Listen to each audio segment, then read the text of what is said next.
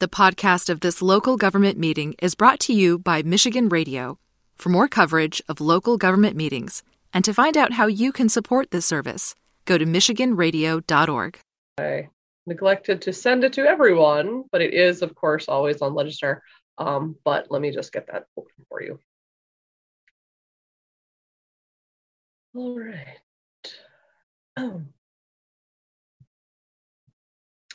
All right, so you should be able to see that now. This is the minutes. I'll just scroll up, April 21st.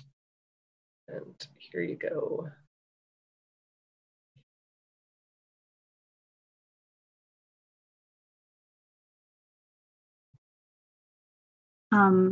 Sorry, do we want to approve the agenda and then do public commentary first before we approve the minutes from last time? I'm sorry, did I move ahead? Okay. Yes, but it's all right. Sorry. So we were on the agenda first. I thought I was confused that I had the right one open at first. So let me switch back over to the agenda. All right. Thought I was in the right place, but no worries. Okay, so this is the agenda for this current meeting. And I believe there was a raised hand that was talking about that. So we will get to your comment momentarily. So yes, we are at item C, approval of the agenda, which I am showing you right now. And I can scroll through briefly.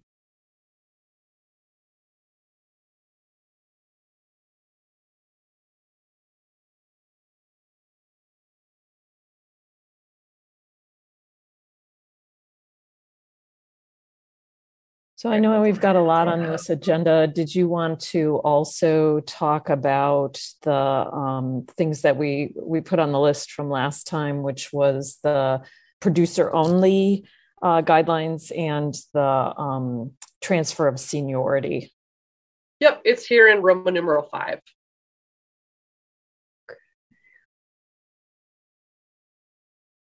As you can see.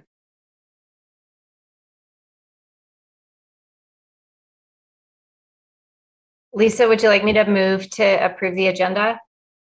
Sure, please go ahead. So moved. Do I have a second? I second. The motion carries. So our next item, sorry, I'm having a fight with my laptop today, is first public commentary under item D. All right, and I did see someone that had their hand raised before. Let's see if they would like to raise their hand.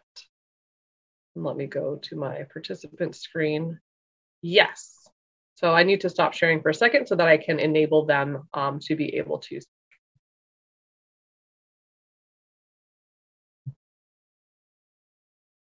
Hello there. You may address the commission. I did give you opportunity to speak. So if you can unmute yourself.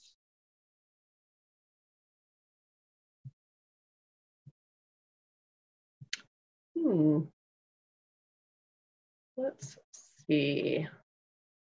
Okay. Hello, can you hear me? Now we can hear you. Yes. You can hear. Okay. It didn't tell me how to do it, but then it finally did. It's okay. We're all learning. This is Ann Shepard. So Stephanie, you don't have to read my letter. Okay. First, I'm extremely grateful to Stephanie Willett and the Commission for granting me my annual status in 2019. It has made a huge difference in my quality of life. I haven't had to constantly move around the market to different areas like before, or worry that I won't make it under the roof. I am here now to ask that we complete the other step of that solution and grant some crafts the right to earn 2 annual stalls. Several of us already take those 2 stalls each day. We just aren't allowed to own them, meaning we're constantly under threat of having to move around to different areas of the market. In 2021 and 22, I've been able to go in the same spot each week. It has been great. Throughout this year, I will have to move a little bit though, because I don't own my second spot.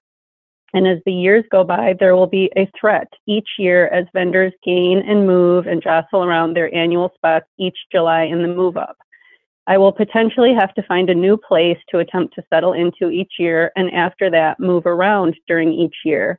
I can't really be guaranteed my annual stall because I don't own the one next to it. I'll never be able to just earn my 2 spots permanently and breathe a sigh of relief, normally done by years and years of jostling around during the July move-ups until you can finally maneuver into 2 spots that are next to each other in your chosen location.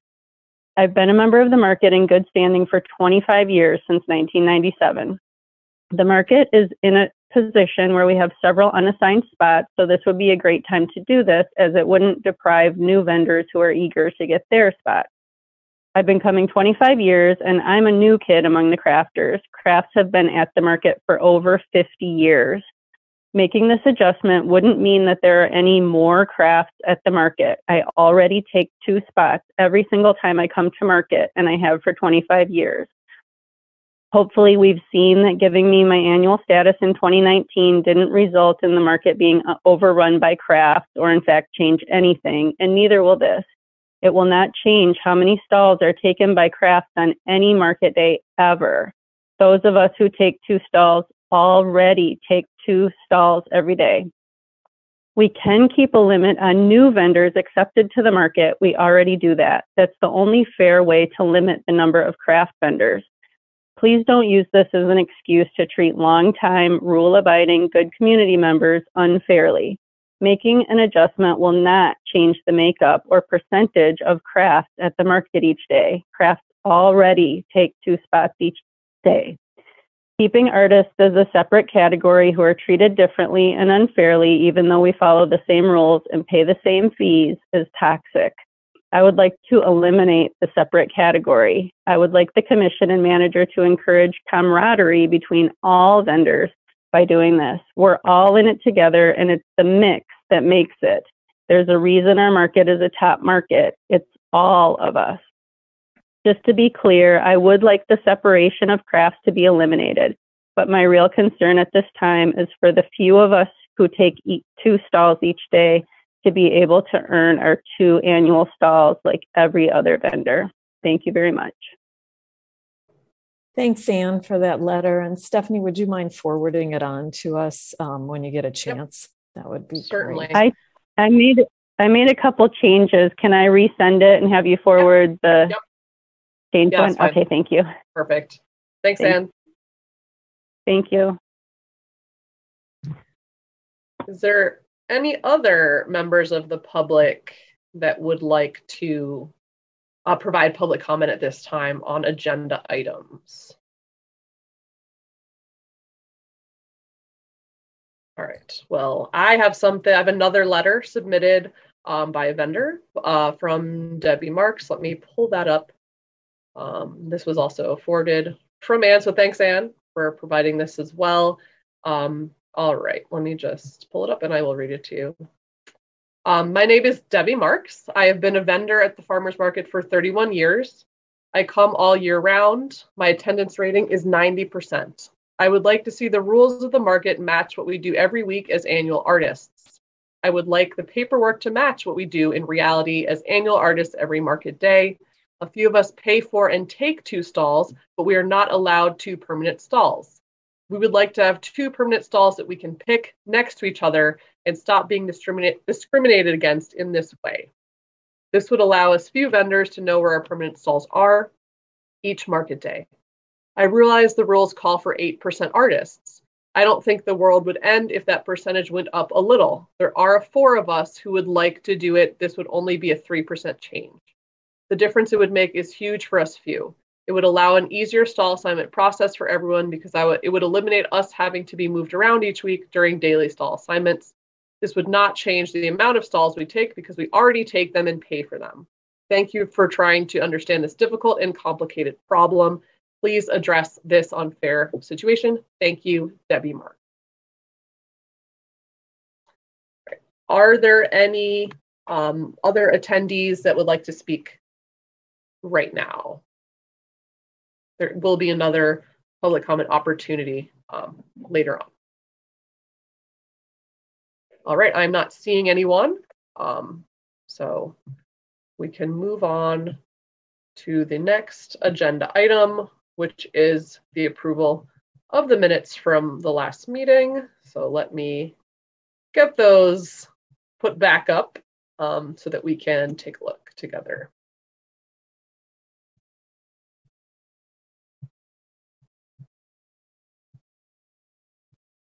All right. Now I'll just slowly scroll down so people can read.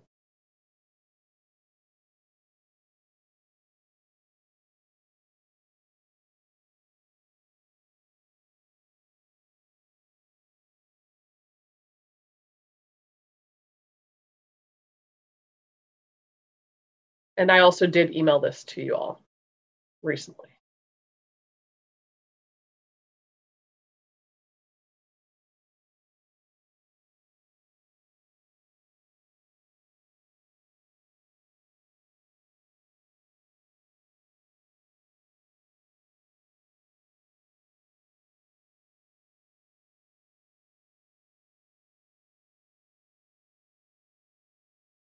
Maybe I'll just keep it on this part for a little bit. There's not much after this.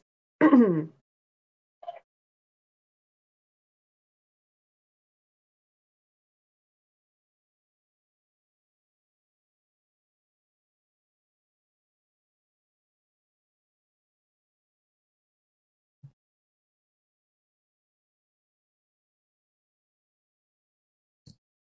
that's the end.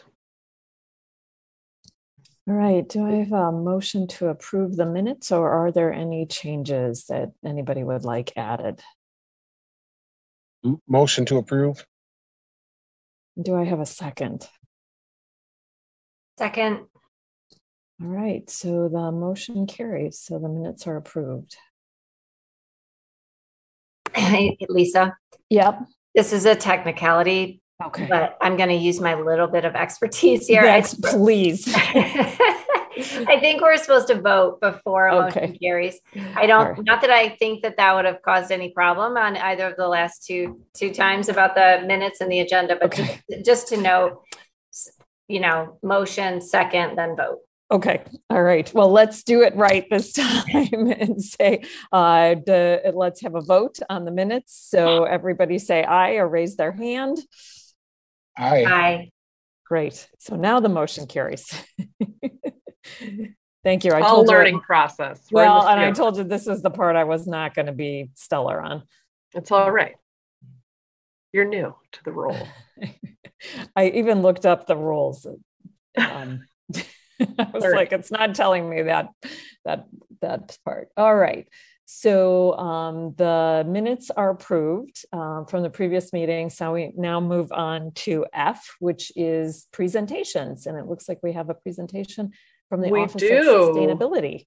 We have a very special guest with us from, the Office of Sustainability and Innovation, Julie Roth. And she will be talking about the sustainable energy utility that is in the works.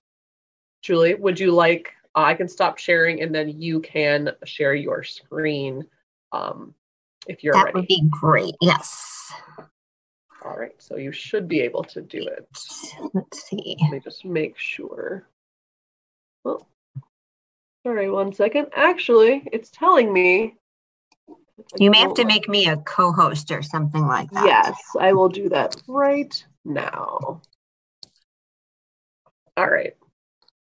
So I've made you a co-host. Are you able to share? Let's see. There we go. Good. All right. Whoops. Try that again. And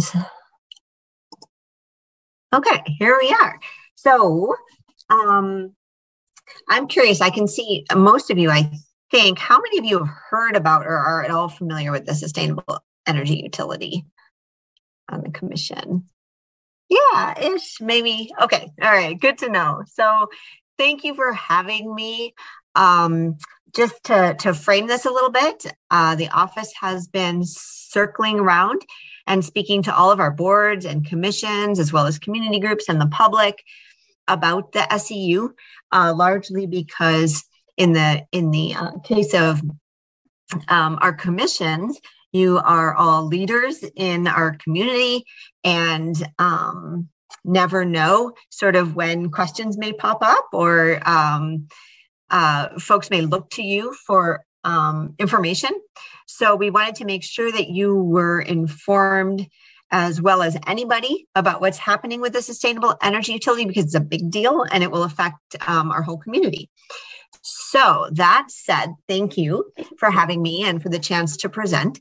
In our time together, I'm going to provide a brief overview of what an SCU is, how it could operate in Ann Arbor, and our next steps. So, as background, Ann Arbor has set an ambitious goal of achieving zero climate pollution by the year 2030. To understand how to achieve that goal, we need to understand where our climate pollution comes from. So locally, 40% of our community-wide pollution, which is known as greenhouse gas emissions, come from building electricity use. And nearly 2/3 come from building electricity use plus natural gas used to heat our buildings. So when you combine heating and electricity, we're talking about 2/3 of our community-wide emissions. Given this reality, we know that solutions to reducing local climate pollution necessitate finding pathways to A, clean our electricity grid, and B, support the transition away from methane natural gas for heating in our buildings. So as we look for ways to improve the reliability and energy mix of our energy supply, it's important to understand the energy landscape in Michigan. Ann Arbor has what is known as a pre-Foot Act franchise, which basically means that DTE has the right in perpetuity to provide power to the city. So we can't go and renegotiate that franchise ever. However, the Foot Act franchises are not exclusive, and the Michigan State Constitution does protect the rights of cities and villages to create their own municipal utility. This can be done in one of two ways, either via a taking, which is a legal term meaning condemnation and buyout of an incumbent utility and all of their infrastructure, or by the creation of a supplemental utility. To date, every community that has started their own municipal electrical utility within Michigan, the last one being Zeeland in 1902, did so by starting from scratch when service was not yet widespread. And you can imagine why. Standing up a full set of poles and wires to directly compete with the incumbent utility is an expensive and inefficient way of delivering electricity, as is buying out their infrastructure through condemnation, which means you also acquire infrastructure that is often in poor condition, and then you have to, after spending all the money in buying it out, try to upgrade and modernize it.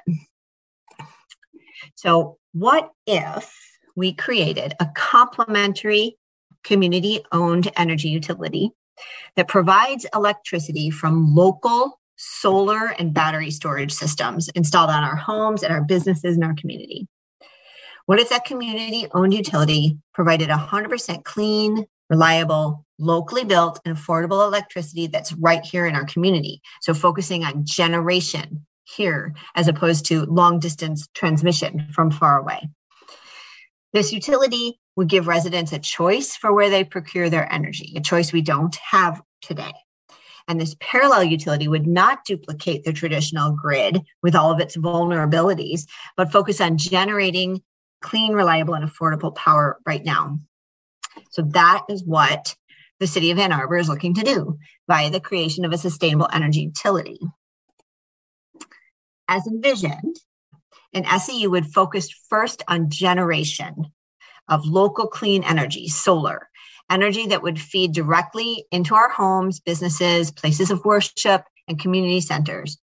This clean energy would be paired with storage to help improve reliability and offered in conjunction with deep energy waste reduction programs to help our residents lower their energy costs and usage, all while improving comfort.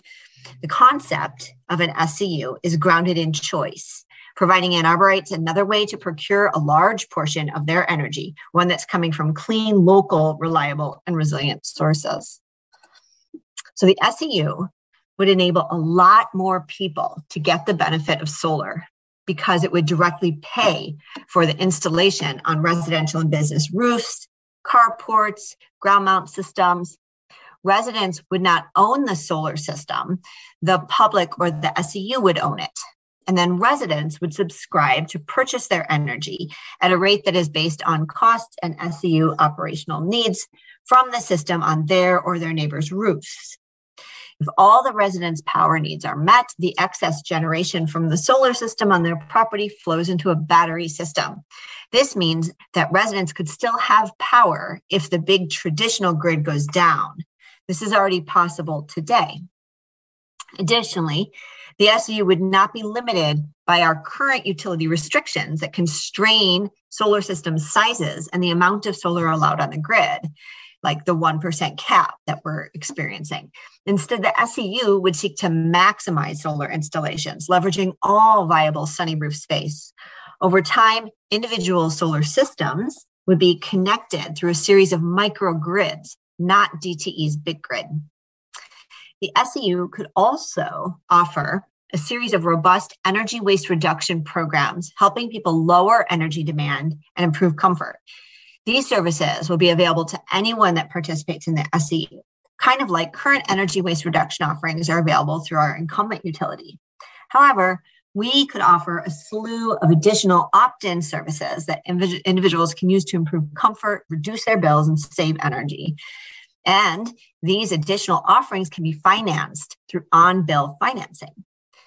This is very cool. Through on-bill financing, the SEU could pay the upfront cost of improvements like energy efficiency, electrification upgrades, weatherization, insulation, and then residents could pay back the costs through their utility bills. This allows the cost of the improvements to stay with the home as opposed to the resident and helps reduce the initial upfront costs needed to make the improvements. This makes these types of investments much more accessible to all residents, especially low-income individuals and renters, individuals historically omitted from most utility programs. The SEU will also provide support for beneficial electrification, ensuring we have safer, more comfortable, and cleaner homes and businesses, and eventually offer community solar programs so that individuals without viable solar access can still reap the benefits of clean energy. I know that was a lot to digest, but let me reiterate the core of an SEU. An SEU is a community-owned utility that focuses on generating local, clean, reliable energy fast. It's about leveraging existing technologies and practices like solar and storage to reduce our emissions quickly and improve reliability at the same time. It's about ensuring all Ann Arborites have access to solutions to improve comfort, reduce bills, and reap the benefits of the clean energy economy. The SEU, as I mentioned before, is about generating locally owned, reliable, clean, affordable energy. Because we are generating it locally, we don't need a large and vulnerable distribution network. This also means we don't have to worry about buying a lot of poles and wires or about extreme weather events knocking the SEU supplied power out. Instead, we can focus on the generation of clean, local energy fast and reducing our climate pollution rapidly. So to close out, I want to share a few examples of how the SEU would work. This isn't meant to be an all-inclusive list, but examples for how some of the concepts we've discussed could work in practice for individuals. So let's start with an example of a homeowner or business owner who has good solar potential on their roof, but doesn't have either the capital or ability to install solar on their roof. In this case, the individual would subscribe or enroll in the SEU as a supplemental utility to DTE. The SEU would work with that homeowner to conduct a needs assessment, identifying potential energy waste reduction and electrification opportunities.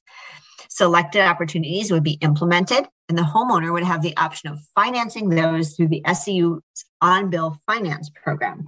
The SEU would strive to create a financing package where the electric bill is the same or even less than what is currently paid.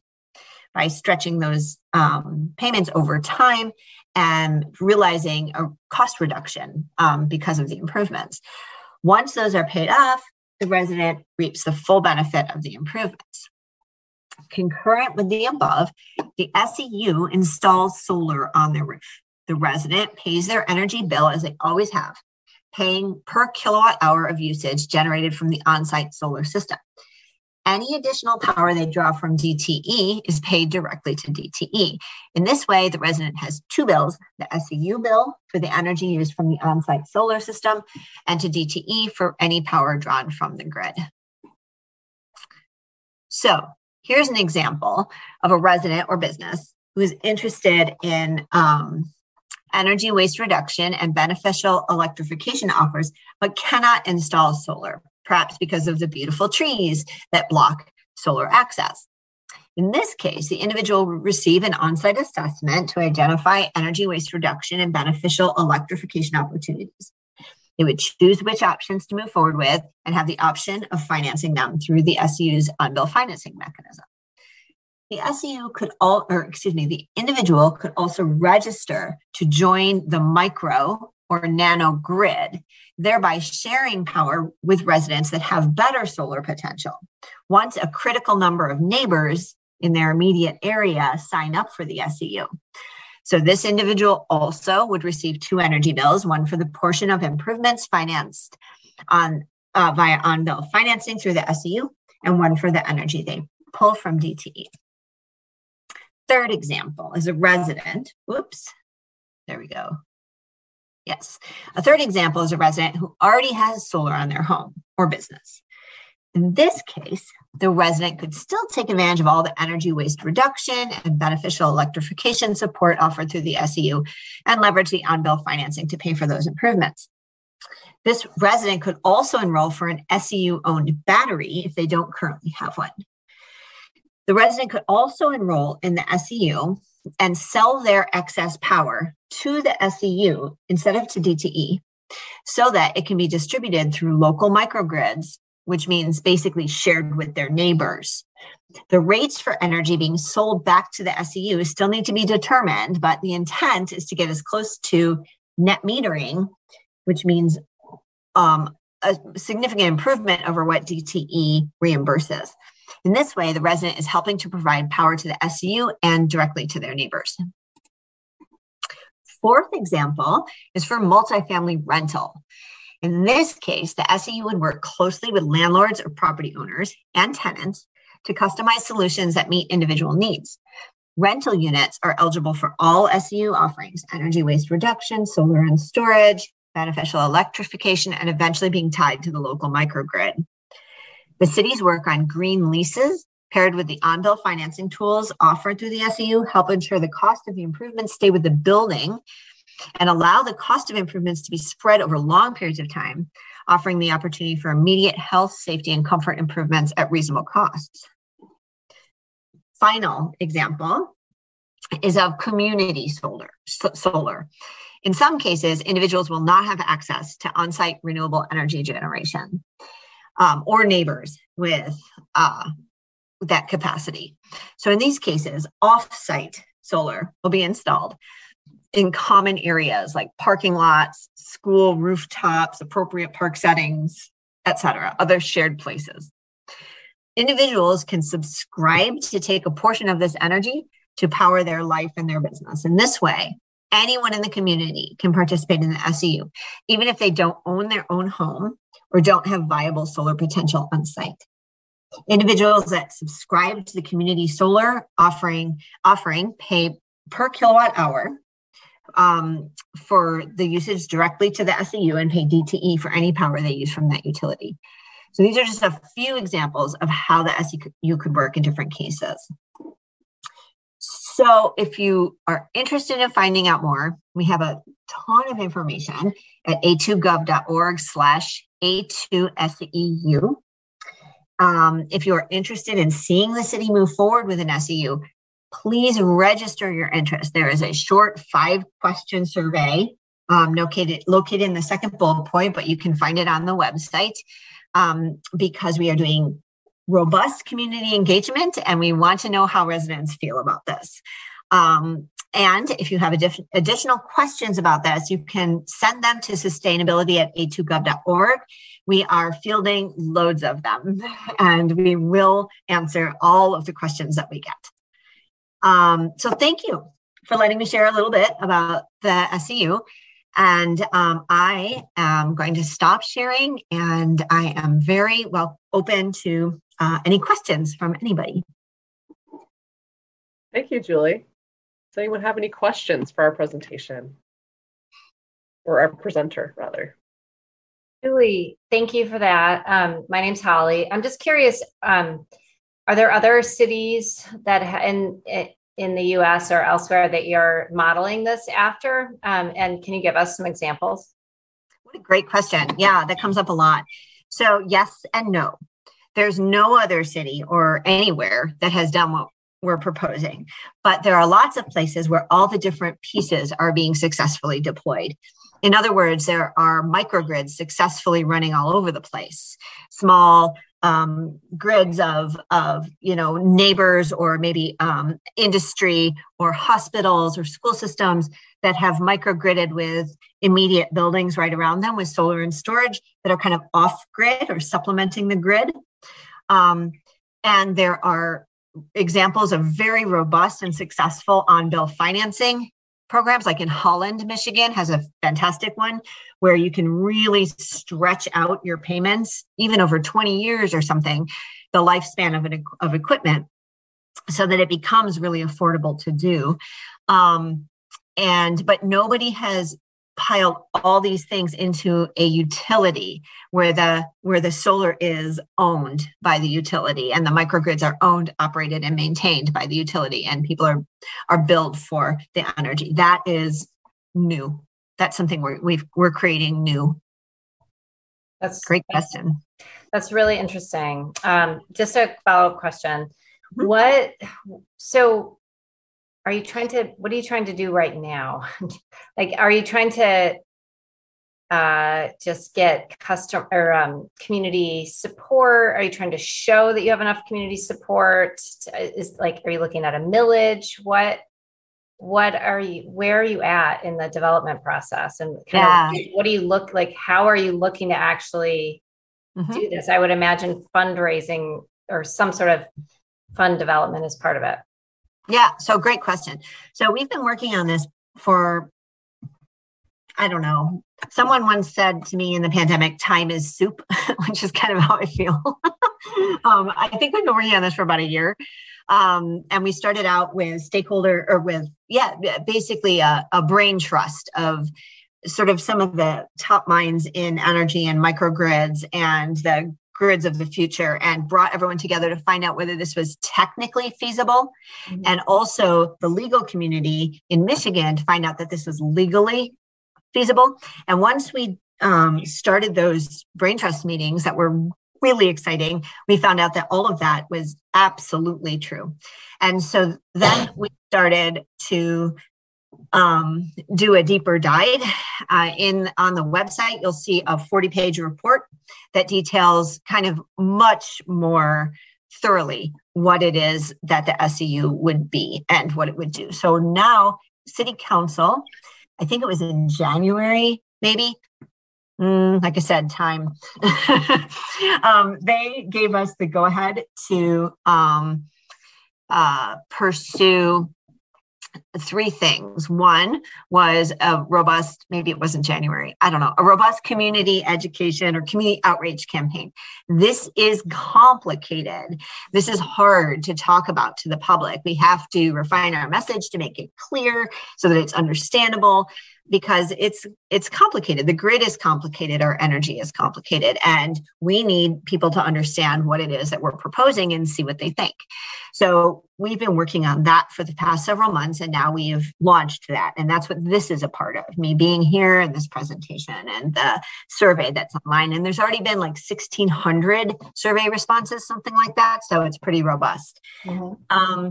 And then the second thing that we've been asked to do is a rate analysis so that we can determine what the rates would be for SEU-owned energy, which is somewhat difficult because it depends a lot on how big the rollout is and how many people will sign up, but that we're working on that.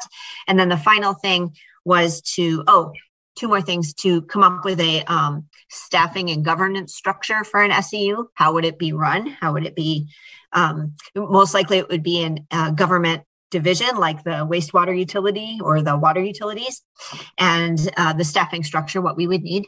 And then finally, draft an ordinance to move forward.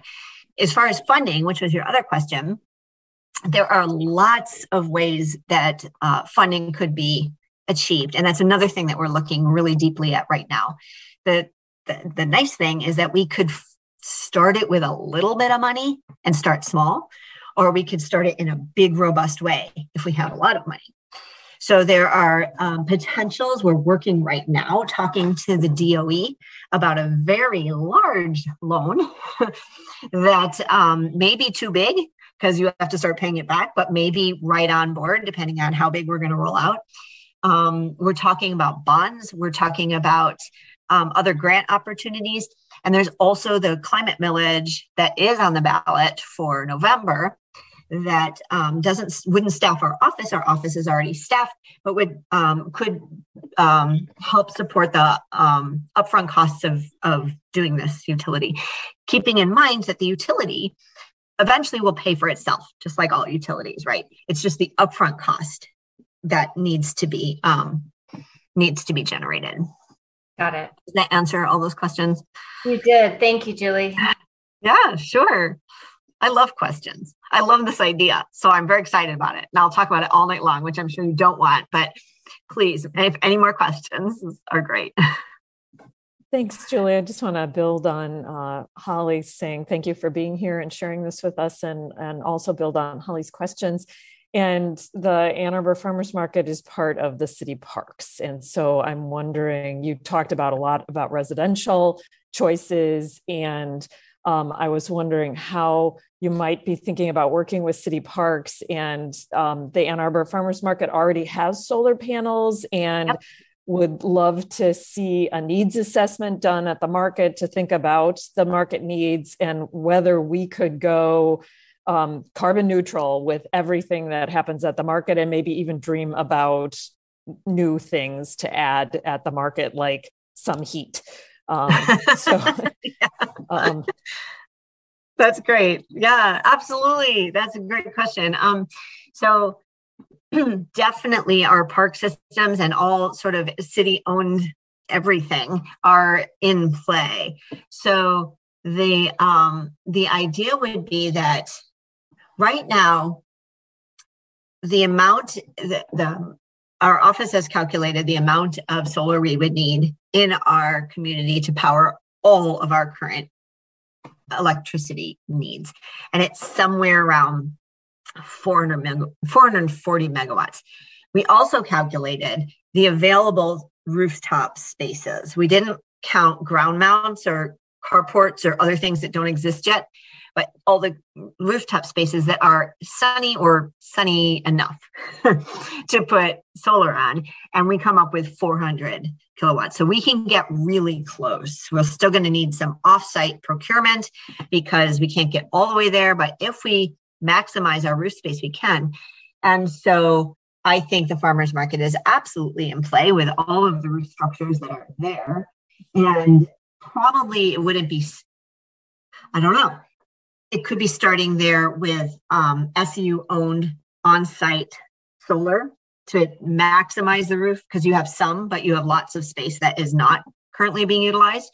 And you could get SEU-owned solar there with battery storage, so you'd have resilience at the market as well. So if the power went out, you'd still have power. I don't know how often that happens there, but and then at some point too, when we start microgridding, I imagine, given the roof space on the market, although I'm not sure there'd have to be a needs assessment, it's possible that we'd be able to sell some of that power back to neighboring structures in like a microgrid once it becomes time. We look at our schools as great microgrid potential, because even the schools who are getting solar right now, which there are some, are limited in how much they can get by DTE. They say you can only put up enough solar to cover your current usage over an annual time period. But the roof spaces on the schools are big, and we could put a lot more up there. The other nice thing about schools is that they're not so operational in the summer when lots of energy is being produced. So great opportunity for microgridding on those big, giant, beautiful roof spaces. So hope that answers your question. Great, thank you. And I guess just keep us posted if there's anything we can do. I would love to have the farmers market be sort of star in the city of helping to reach carbon neutral. And so that would be lovely. I love it. I would love that too. For now, the best thing that you can do is promote the website and the survey. The more input we get, we are reading every single comment that comes in and taking it to heart as we design this program and making sure that it's going to work for residents and what residents' biggest concerns are. So we really do want to hear from everybody on the survey. Great, thank you. Any other questions? All righty, Julie, thanks for coming. Thanks for having me. Thanks, Julie. All right, so let's move on to our next agenda item, which is G, regular business. Yes, so the first thing I have on that is facility, and might as well quickly continue the solar theme. So some of you may have remembered the sort of interactive solar meter that was at the market, and it's about the market going solar, that was over by the 5th Street area before the redesign. That has been returned to the market. It was previously at the Ann Arbor Hands-On Museum. So now they have reinstalled it at the market, so people can go and they can see, the differences in terms of how much solar is being generated on a cloudy day, on a sunny day, and other weather formats. And if you're interested in checking that out, it's right attached now to the market office. So where we have the walk-up window for tokens, it's right adjacent to that. And they installed it, I want to say, Monday or Tuesday of this week. So very topical to be talking solar. And as Julie mentioned, yes, there is a proposal to increase the amount of solar that we do have at the market. Sorry, there's bugs flying at me. And so that is something that is in the works. We're just still waiting in terms of placement and all the other logistics for that. Is my solar tie-in to facility updates. Other updates is when they were doing that project, they have been fixing odds and ends around the market. There's multiple gutters that had been sort of dented or crushed in recent weeks by trucks that got a little too close to the roof. It's that time of season again. So they did fix a bunch of those. There are some gutters that were leaking as a result of being detached. I know there's one in the Donahue Stall area that they had been asking about, and that is something they took a look at. And they also did a full assessment of the market roof, because there is one area in the market office that, Stephanie, you may know about this, had sort of like, there's an area where the wallpaper is sort of peeling right above where the computer is, up on the left-hand side. So they were just up there on Wednesday, checking out, making sure that there is nothing leaking. But, they've been very actively involved in doing updates and maintenance already in the last couple of weeks. So that's pretty much all that I have for facility. There's still some long-term projects that are in the works, like the power washing, like getting new signs to replace the ones that are a little bit weathered and a little bit cracked within the market itself. But otherwise, they've been pretty good and pretty helpful in recent days, especially. Great, thank you. And then the next item is events. Events, yes. So Flower Day is coming up May 29th, which is, of course, in partnership with the Sunday Artisan Market. We have much more interest than last year, not surprisingly, due to the pandemic. We had sort of our priority deadline over the weekend, but of course, we're not turning anyone away. If anyone wants to participate up until the last moment, we will bring in all sorts of folks. We did line up an ice cream truck that was sort of a fun last minute addition. And it's actually like a food truck that serves ice cream. It's not like a neighborhood ice cream truck. Just to clarify, I know there's a certain image when ice cream truck is said. So yeah, they actually have nitrogen, liquid nitrogen frozen ice creams and stuff like that. So we'll have that. We'll have the kombucha truck with us from Buchi Mama. We'll have all sorts of vendors with flowers and plants and other floral items. And this year too, we were able to get multiple Carytown Shops businesses on board to offer specials, floral themed gifts and things like that to coincide with the event. So that is 11 to 4 on May 29th. And it should be a great family-friendly event. We're also trying to bring back, a kids table to have some sort of programming for kids, as well as we will have live music. So we're looking forward to that. Great. Sounds like it's going to be a fun event. Thanks for coordinating all those pieces. Yes. So Alex and I have been diligently working on that, posting flyers, getting the word out. So feel free to help us. And Stephanie, I don't know if you'll be joining us or not, but we would love to have you. You too, Jeff, if you're interested, but of course, no pressure. It's a busy weekend, Memorial Day weekend. It's tough. So, but we will have a lot of great vendors with us. Most of the vendors that usually participate, and then some new folks too, as well as a couple that aren't regular vendors.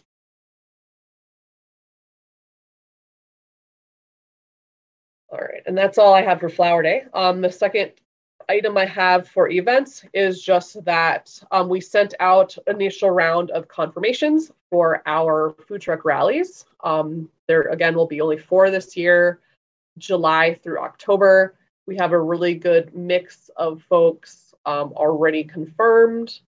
It's a range at this minute from between, I think, 7 trucks at the low end to about 11 or 12. We are giving them until June to give us their information. So there still could be people that are adding. There are a few that said that they were interested that may still add on. So looking forward to those as well. And then in terms of other events, nothing really new other than stuff that I had said the last time. We can breeze through that as well, unless people have questions or comments. Great, thank you. The next thing on the list is the 330 Detroit Street site development. Yes, so Lisa and I went to the public hearing on Tuesday night. I know, Stephanie, you submitted a letter to the commission. We were able to get a really big concession, which was that the commission put an amendment on the approval of the process that we have to be actively involved. We meaning members of the commission, members of the market, members of Detroit Street Filling Station. So, that might not necessarily mean something specifically tangible, but it does mean we have a lot stronger of a seat at the table as the market than we had going in. Obviously, the proposal was approved. It has a lot of elements to it that are well in line with the city's sustainability goals. So, it was approved, but the amendment was that we would be actively involved, and anyone on the commission too that wants to participate in that can be included in the staging and construction phase of that project. And the goal there is to minimize the events. What's very interesting is I did get an email follow-up from the developer yesterday, and it turns out that initially the developers had actually wanted to stage it on 5th and not on Detroit Street. So I'm not sure exactly how in the last 4 or so months it got changed.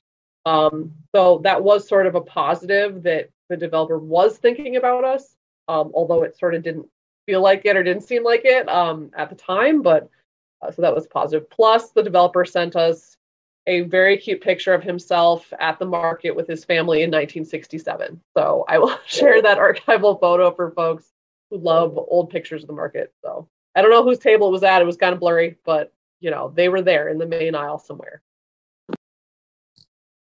And Lisa, I don't know if you want to add anything else. One question. Yeah.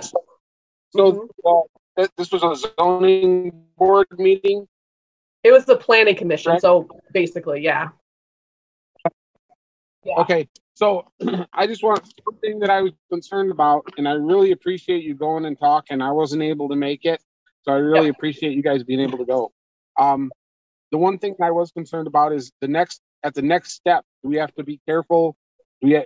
Should someone keep going to all the meetings to make sure that this doesn't get pushed aside in the actual? Sorry, my battery keeps going low. In the actual development process when they actually get to that point. It's just a thought. Yeah, we can do that. Another option is I know the city planner is sort of transitioning the workload over to engineering. So I can also be in touch with them. But yeah, they said that they would be in contact with us of their own accord, and that's actually part of their approval. And as far as I could tell, it would be a code violation if they did not include us regularly. So that was pretty major that we were able to get the planning commission to put on as a condition of approval that had to happen. I do remember them talking about going through the city and city parks, though, as part of the way that the market and the businesses and the commission would be invited. So Stephanie, we'll count on your eyes and ears to be nudging city parks to say, remember, you have to keep us in the loop when they're staging it. Sure. And I think it's made it through the planning commission. So I don't know what other public hearings they're going to be having about this building, because I don't pay attention that much to the construction projects within the city. So I don't know if any of the other of you who've seen this would, Peter might have some insights too on what the next steps are, and will there be any more public meetings, or will it all be going through the city and city parks as being the venue that helps keep all of us informed? Yeah, as far as I know, the next step is it just goes to like the building and engineering departments, and then they take it from there. And then parks, of course, will have a seat at that table. And again, as I said, he already emailed me, the developer did right away. Plus, they already own the building next door to us. So, it's in their very much vested interest to keep us informed. But we'll make sure that happens. Great. So don't worry. That's awesome. Again, thanks guys for going, and that they're going to include us in those discussions. Just wondering, so there are two specific asks that we really had. Was there any response to that at all, or is that just still on the table since we'll be talking about it in the future? Kind of where did we land with those? Yeah, so pretty much how it was left was the planning commission realized with the help of one of the city planners that they didn't actually have the ability to say, this is where it's going to be staged. There's going to be these quiet hours, and that would be something that would have to be worked out in the planning process within the city itself. So the planning commission just did not have that ability to do that, unfortunately. But we made that case very strongly. And I think because we made that case is why we got the concession that we did get.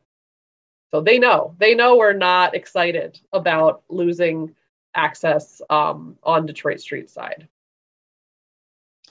And the planning commission really used the word collaborative, which I don't, they didn't have the authority to do the specifics. They told us that, but to make sure that they had an amendment that says this all needs to be worked out together so that everybody can flourish, recognizing that there's going to be pains because it's a construction project. But, the other thing that I realized after the meeting is that the market has faced it was 2 years of the street construction and then 2 years of a pandemic.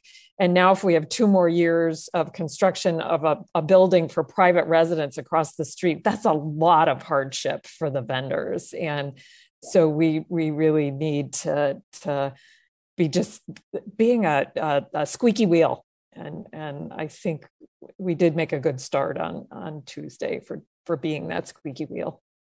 Yeah, and I should also say too, Detroit Tube Filling Station is definitely on the same boat with us and very much willing to collaborate too. So it's almost like a three-way collaboration: us, them, and the developer, and then of course us, including the city and everyone. So it's the best case scenario for something that obviously is not the best, not the most exciting development, to say it in that way, for the market. But I'm glad that they listened, that they were very concerned.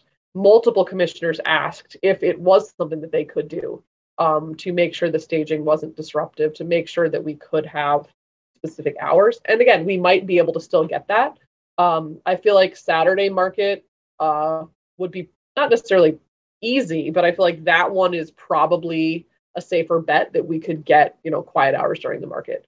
Wednesday might be a little more difficult. But I was also thinking, since Wednesday's smaller, could we maybe instead, I mean, this is just a thought. I'm not saying we should necessarily do this, but we could perhaps stage on the Carytown aisle instead, so people could still get parking. There's ways that we could do it on Wednesday, to be like physically removed from that. Again, not ideal, and we'll cross the bridge when we come to it. But I think that was an idea I just sort of came to me yesterday for Wednesday market, in the event that we can't get quiet hours during the week. So yes, best scenario from a bad case situation, I guess. Anybody else have any questions or comments? And thank you for submitting letters, and they did say they would read them all. So thanks for raising that, Lisa. I think you brought that to everyone's attention. So thank you for making us aware of that, and to those of you who were able to go to the meeting. Yeah, I actually sent out the alert about it maybe a week or so prior, but it was sort of a last minute thing. And the only reason I found out about it, the hearing, was that Detroit Tube Filling Station actually gave us their notice of public hearing, because we were supposed to be notified, but for some reason that never came to the market. So, I wish I would have had more notice to tell people, but, that's the way that those hearings work, unfortunately. Sure. Well, thank you, Stephanie. I appreciate it. And please definitely contributed a lot. Yeah, please let City Parks know that you weren't notified, and that they need to help close that loop. Yes. All righty, great. So our next item is sign-in process changes and discussions. All right, here we are, back again. So in terms of the next steps for just the general sign-in process, the next steps we're going for that is distributing the draft to the market as a whole. Unfortunately, I was not able to do that with the extra stuff on my plate with prepping for this hearing, as well as just all of a sudden it's the high season of market and things ramp up pretty much automatically when May starts. But that's still on my list for the next week or two, to just get our draft out about that. And I thought today we could sort of focus our attentions on the other pieces of the sign-in process that we wanted to talk about, simply also because we've already given a lot of time to the sign-in process. And I think the next step really is we need to get, final comments from vendors, and then move that forward to get it codified and voted on by City Council. Did you send, I'm sorry, I forget, or I didn't see it. Did you send a draft out yet to us or commission? No, okay. I haven't sent it to anyone. I didn't miss it. Okay. No, you did not. No, I've just been way too That's okay. Immediate thing. So sorry about that. I will make a note to do it ASAP. And then Stephanie, how are you going to get comments from people? Do they email them to you? Did you want them written? We haven't said. I mean, I feel like the easiest is if we give out paper copies. People can write on it, and then give it back to us, was sort of what I was thinking. Just keep it easy and accessible. But I of course can email it to the commission. But in terms of market. That's what I was thinking. And then Alex would help me compile those, and then we would submit that data to you.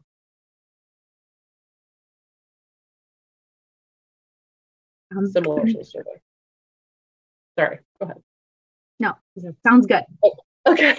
Sorry. A little bit of a lag. It's hard to hear. Great. So, so then the other piece of that, which for some reason I made it a separate item on the agenda, but it's not actually a separate item, is the other pieces of the rule change, including the artisan producer status that the few comments in the beginning raised, the producer only definitions, as well as the current transfer of seniority process. And I know, Lisa, you'd sent out the draft that you all had talked about when Stephanie was in my role about the producer only.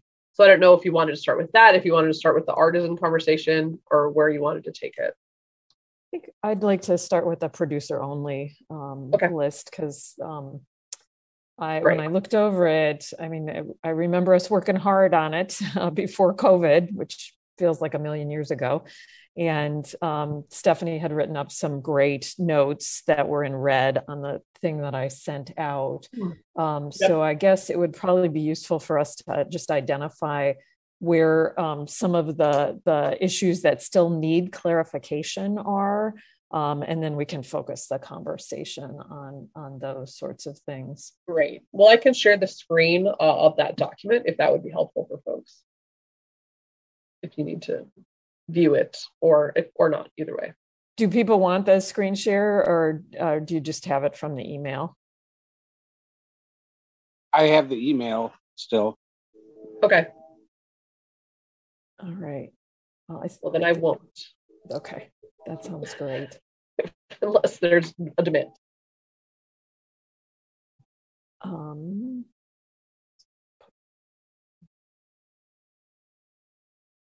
Stephanie Stauffer, where did you see things that you thought might need clarification? Great question. So there's a few vendors who fall into a gray area. Obviously, it makes perfect sense to keep it being producer only for farmers of all stripes.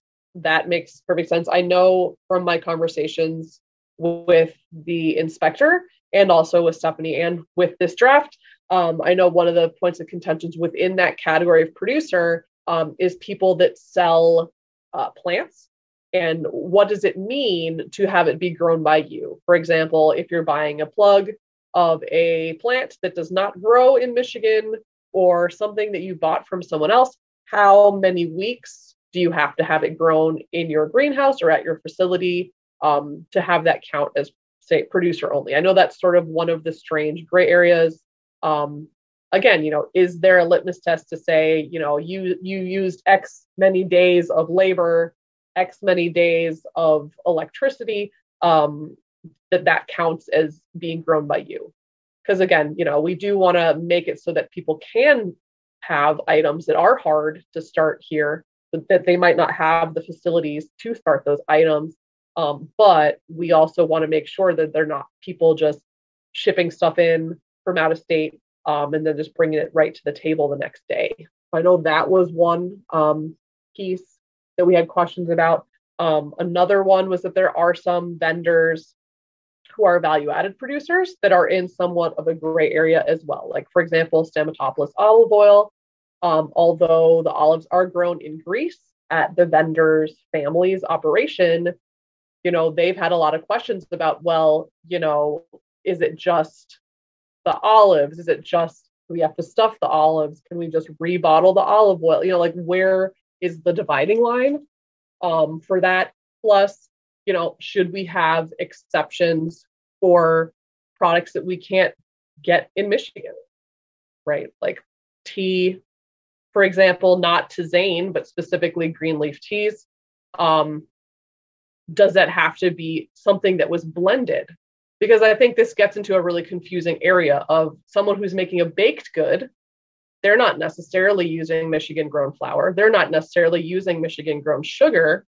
But yet they're considered a producer.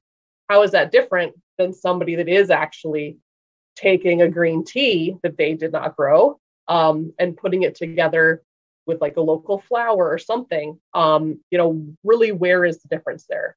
And the reason I've been thinking about this in particular is there are already vendors that already existed before I came on, that are in this sort of weird gray area. Like, are they a reseller? Are they not? I mean, Strodex is a case in point, right? Yes, they work for Strodex, but their business name is slightly different, right? There's all these idiosyncrasies, and I'm not trying to call people out on this forum. I'm just trying to give the example of how it may seem on the surface that producer only is a simple thing, but it gets very, very complicated when we're talking about producers that are not farmers, but are food producers.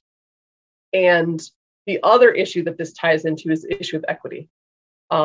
Because let's be honest, to have a farm or a food business that has enough volume to sell at the market, you need to have the money to rent a commercial kitchen. You need to probably own your land. You need to have all these things that historically underserved farmers and historically underserved business owners are shut out of. So is there a way that we can address that while also having the integrity of a producer only situation, right? So for example, we have had somebody, and this is not someone that we accepted, but just an example of someone that applied, whereas they have like a bunch of body care products that they import from Lebanon, and then they add local products into it and make another thing. But the base product is imported from another country, and it's imported from a place that they didn't produce it personally. It's not their family member, it's not their friend, but that would be a business that is supporting a woman of color who comes from a religious minority. So you see what I'm saying? So there's a lot of issues on the table, I think, that I'm been thinking about. But some of it's because of that, but some of it's also the uniqueness of certain products. Lastly, I will give another example. There is a fish seller at Market Now. Part of the reason they are with us is that we lost Bayport Fish Company. Bayport, due partly to the pandemic, due partly to other things, it didn't make sense for them to continue at the market. Pretty much they're not doing any farmers markets now. Like, you can still get their stuff at Argus and at the Sealy farm stand. And part of the reason for that is that the DNR has changed a lot of the fishing regulations. So it's not possible for small fisheries really to have the volume that we would need. So what does that mean? The new fish person, they are basically a contractor with a very well-established fishery up in the UP, Massey. They've been around for over 60 years. But we felt like we needed to have local lake fish represented. Yes, he's not personally the fisherman, but it only comes from this one producer, and he is the only broker at our market of it.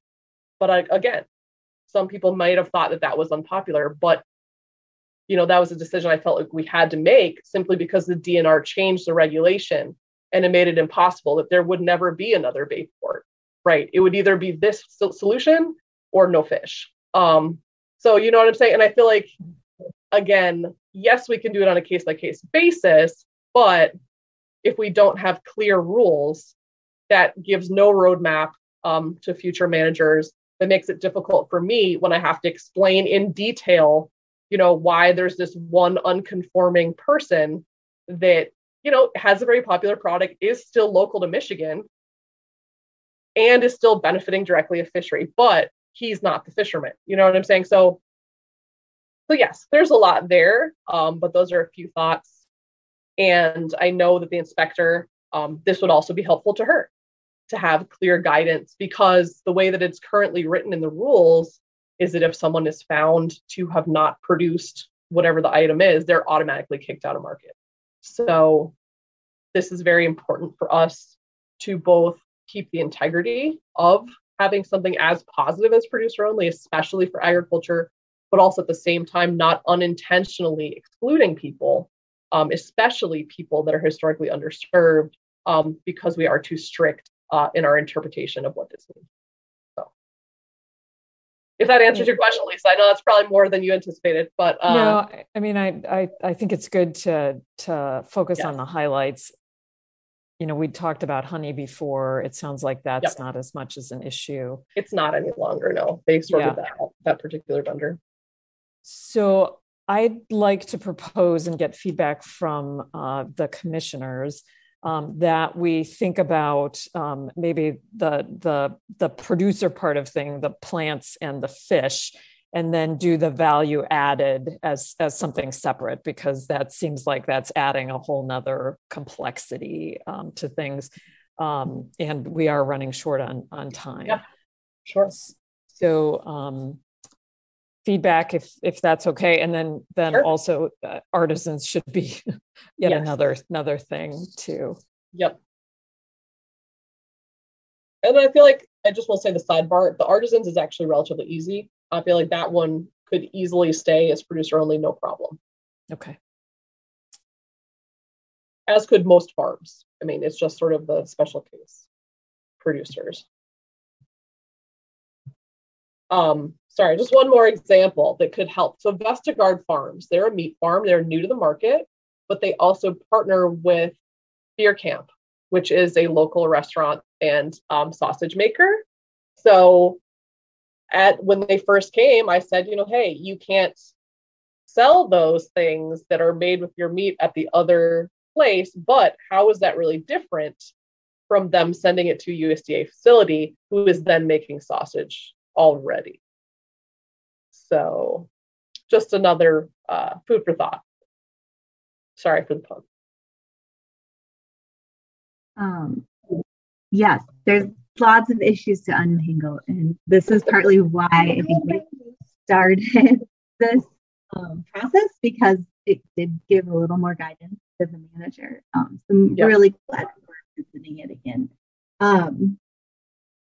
Just a couple thoughts, because it there's a lot packed in there. I think it was helpful, Stephanie, to have you kind of identify, I guess, maybe some of the larger questions or themes that you're seeing in terms of like the big questions that maybe we want answered first, like the fish question or something. And maybe if that's something you would like feedback on from the commission to put into this, you could write a short list and we could tackle some of those. I don't know the best way to do it, but the fish one, I think, that was really the only option. So again, that's a decision that I made. And again, like, I don't think we're going to get other people. That's the other reason. There was literally like this person or no other option. So, but it's still, I think it still brings the question of like that you brought up before, if we cannot have this product any other way at the market, is there a way? Do we make an exception? Is there a way for us? Do we want to allow this other way to bring it into the market? Or do we just say we're producer only, so we're just not going to have it in the future? And then I think that also the other question that I think about a lot brings up is, what about what we currently have versus where we're going forward? And so if we are to make any changes, how does this affect current vendors? And then do we grandfather in certain things if it's different from what we currently have, or do we want to ask for changes of our current vendors too? You know what I mean? I think that's a big question. And then finally, like, I'm glad Jan's going to be part of the discussion, but I think that it ties in very closely to our inspection process and how are we, what are we looking for when we inspect vendors? How do we know that there's no reselling versus that? And I don't know if you want to get into the process of inspection or want the commission to get into it, but I do think that they go very closely hand in hand. Yep. And, this is sort of related, but also not. We're looking to add an additional inspector that might also be the assistant manager. Partly because Jan has moved pretty far away from Ann Arbor, but partly too just to share the burden, because I know when she started, there was multiple inspectors, and now we've just been down to one for the last, 5 years, something like this, since Michelle passed away. So that's, yeah, I definitely hear that. And I think it is probably relevant to this whole question. And I'm fine with having that conversation too. So it seems like one of the key issues here is the definition of reselling, since that's what we want to avoid. Sure. So again, we're running short on time, but if Stephanie, if you could put things in, think about putting things in writing. And, one of the things that I have been hearing is that we don't want somebody like bringing oranges in from Florida and then reselling them at the market. So one of the things I guess I'd like to think about is with a fish, does that really fall under reselling? If it's sort of like somebody selling for the company there. And I do see parallels with the Vestergaard case with him bringing in and selling from another company. So, thinking about those things maybe in parallel. And with the fish, one of the strong points for me is it's still from Michigan. And that is important if we're thinking about the farmers market being a vital part of promoting local food, however we define local food. Which we don't need to get into that, but it is something.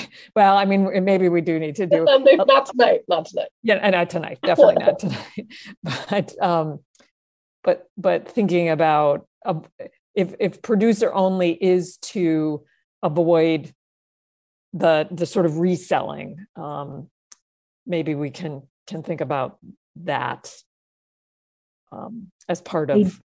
Yeah. And I do want to be careful too about, thinking about what precedents are we setting if, for example, like we're allowing the fish to come in and they're getting it from someone else who is their provider, then how could that affect other products that might be coming into the market that might be closer to something that we're trying to avoid? Mm-hmm. Sure. And again, no one's suggesting we should have oranges. No one's suggesting we should have early season watermelons coming from Georgia. I mean, this was just a really specific instance. But again, I think it's relatively easy to have a producer only for farm. As I said, the only place it gets weird is if this fish case, which is very, very specialized situation due to a change in the DNR fishing regulations that don't allow people to fish as deep, don't let people fish as many months out of the year. Whereas the Vestergaard thing, that's their meat. They raised it. They just had a different person process it beyond, it wasn't the USDA facility. So, you know what I'm saying? Like, what's the real difference in that particular case? But again, I told him, hey, that's not really yours, but maybe I was wrong about that. Maybe I was too rigid with that interpretation of producer only. And I think it does parallel with, like you said, when a meat producer brings their animals to a USDA facility and they make sausage for you or something. Mm-hmm. I think another way to maybe think about it is like, what percentage of time or management does the producer have into the product already? Yeah. So like, have they created most, like growing it or raising it, most of the product, and then it's finished off by another person, by another vendor? I think is another way to think about that question. But yeah, it's tricky. Sure. And to just be clear, the fish person has said, oh, well, if I could get smelt from this place, I'm like, no. It has to be specifically just from the one UP fish producer. It doesn't matter. So that's the other thing too. And the model for that really was from Shoredeck, because for all intents and purposes, they are contractors, although they're on the border between employee and contractor. Again, and I think when we had talked with Shoredeck about it originally too,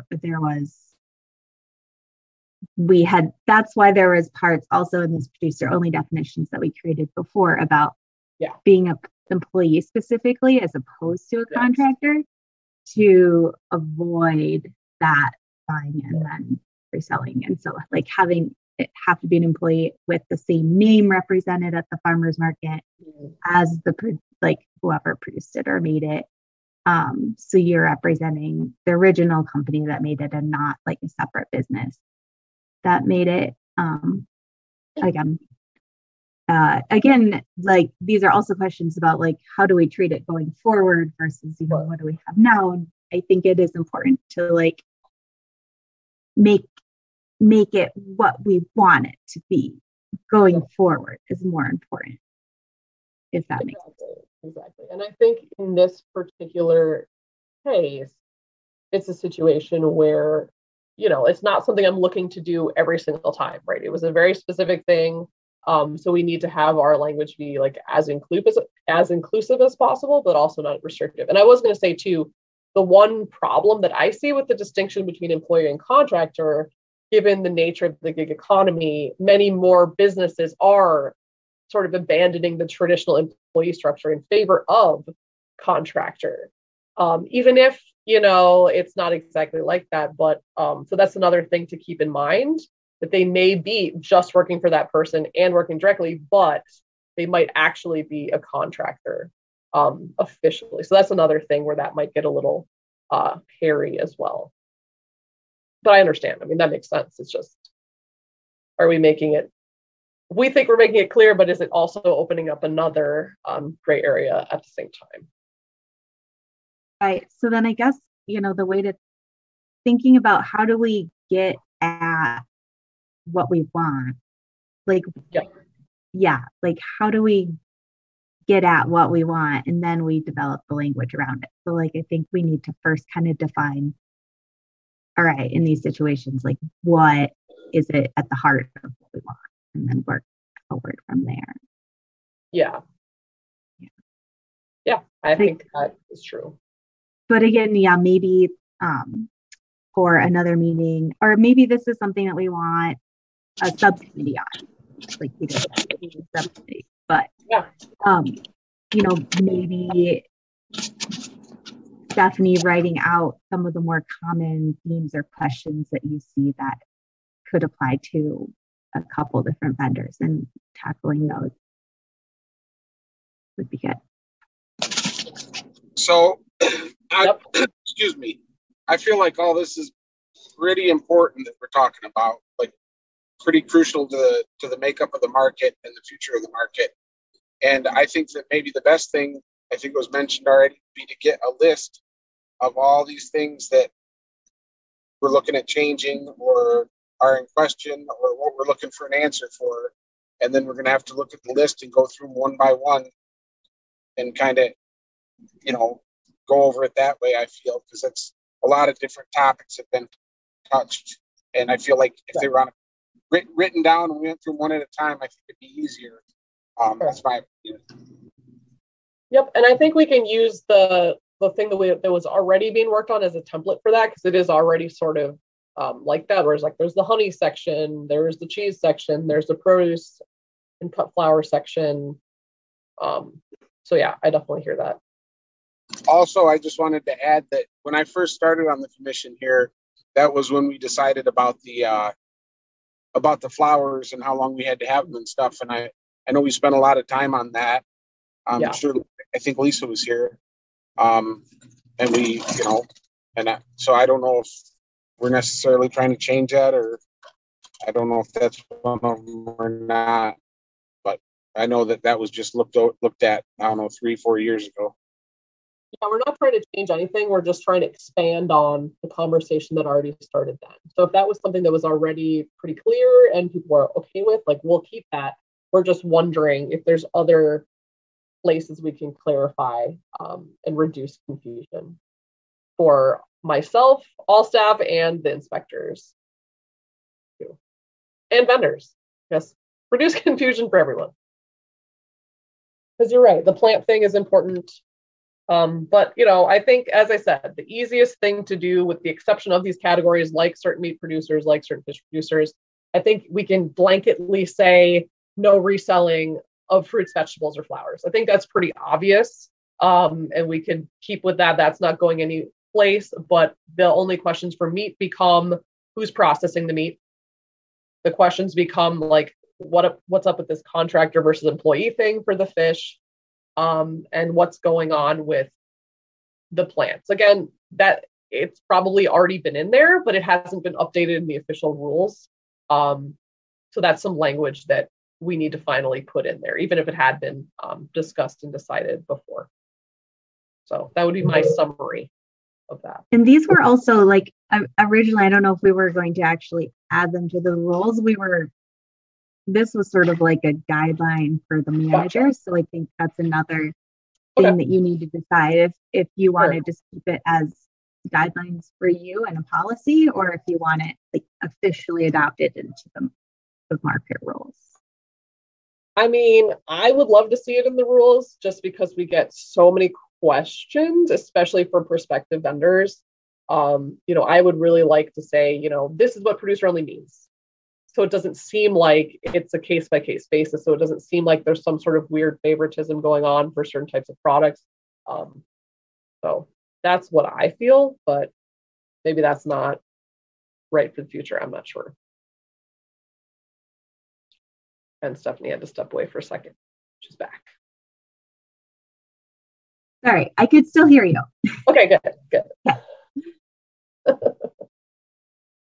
So Stephanie, I think for the next meeting, if you could take this document and highlight other areas that you think might need clarification, that would be helpful. And then we can identify, I'd like to think about whether in the next meeting, we should also think about having just a special committee to hash out then some of the details on this. And I can look into what we have to do to have a special meeting.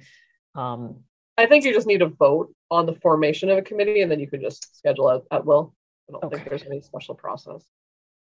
Rest of the commissioners, do we want to do that tonight for a special meeting? Do we want to put it off, knowing that the next couple months may be a little more challenging for us with travel plans and other things to potentially get to quorum with these meetings? Yeah, and speaking of quorum, Stephanie, did you mention at the start of the meeting that I was going to do it in the new business, but okay. This is my last meeting with the commission.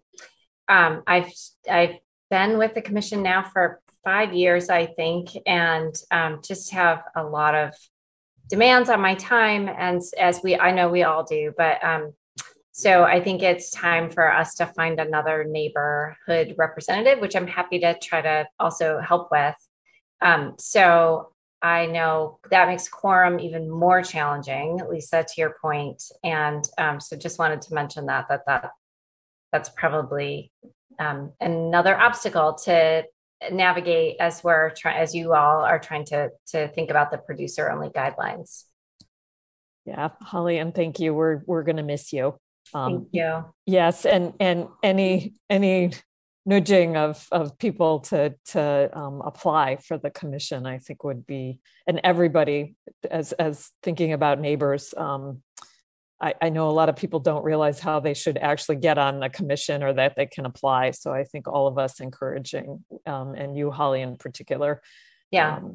It's been really wonderful to have somebody who's thinking about the food system broadly on the commission. So. Yeah, thank you, Lisa.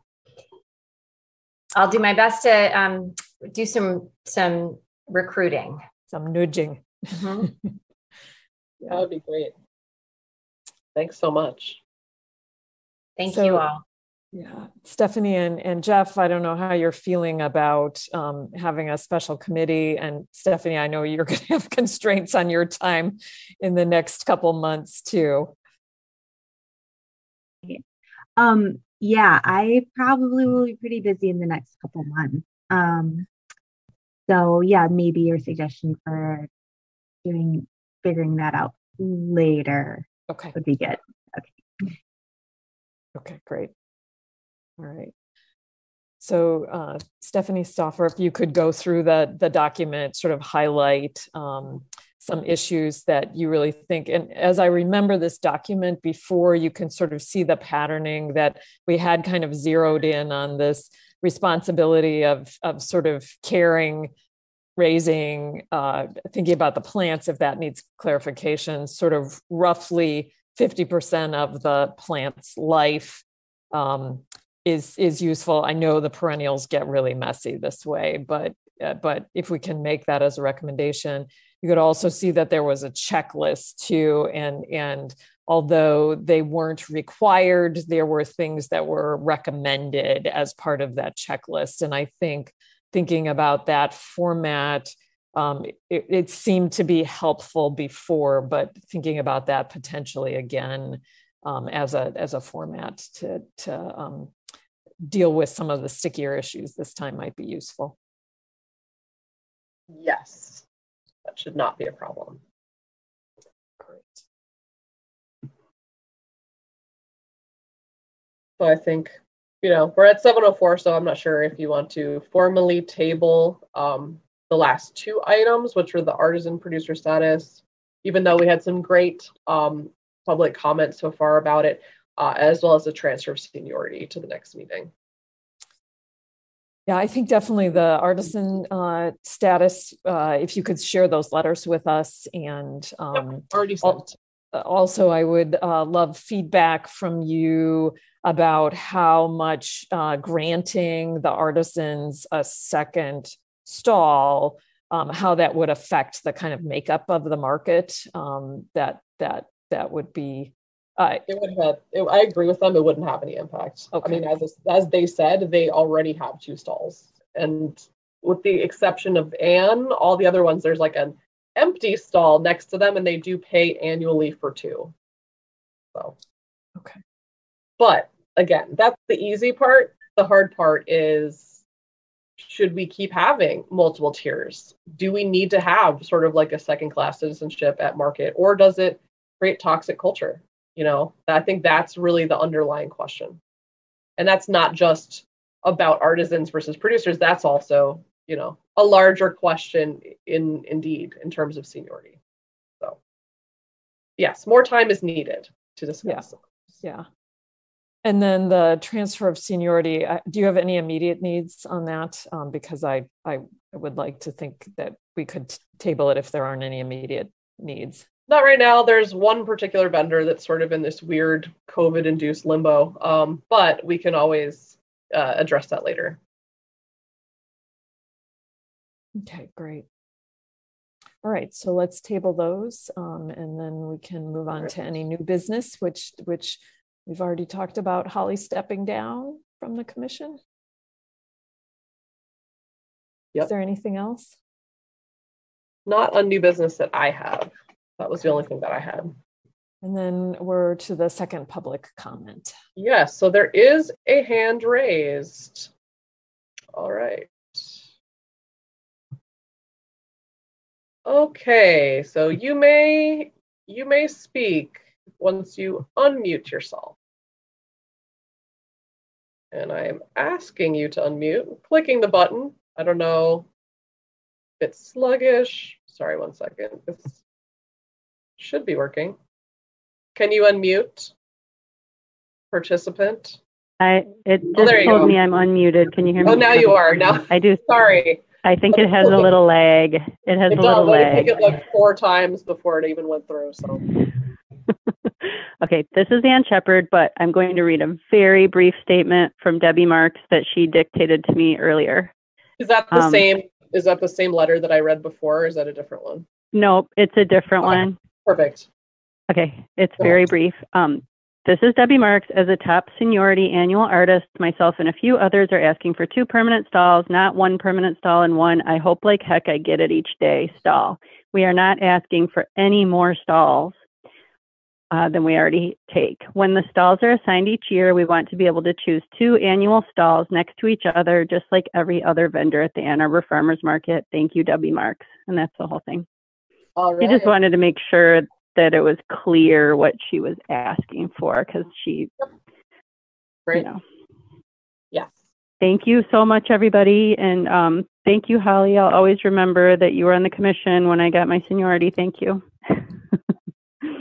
All right. Thanks you guys. And all of you. Thank you. All right. Bye. Thank you. All righty. All right.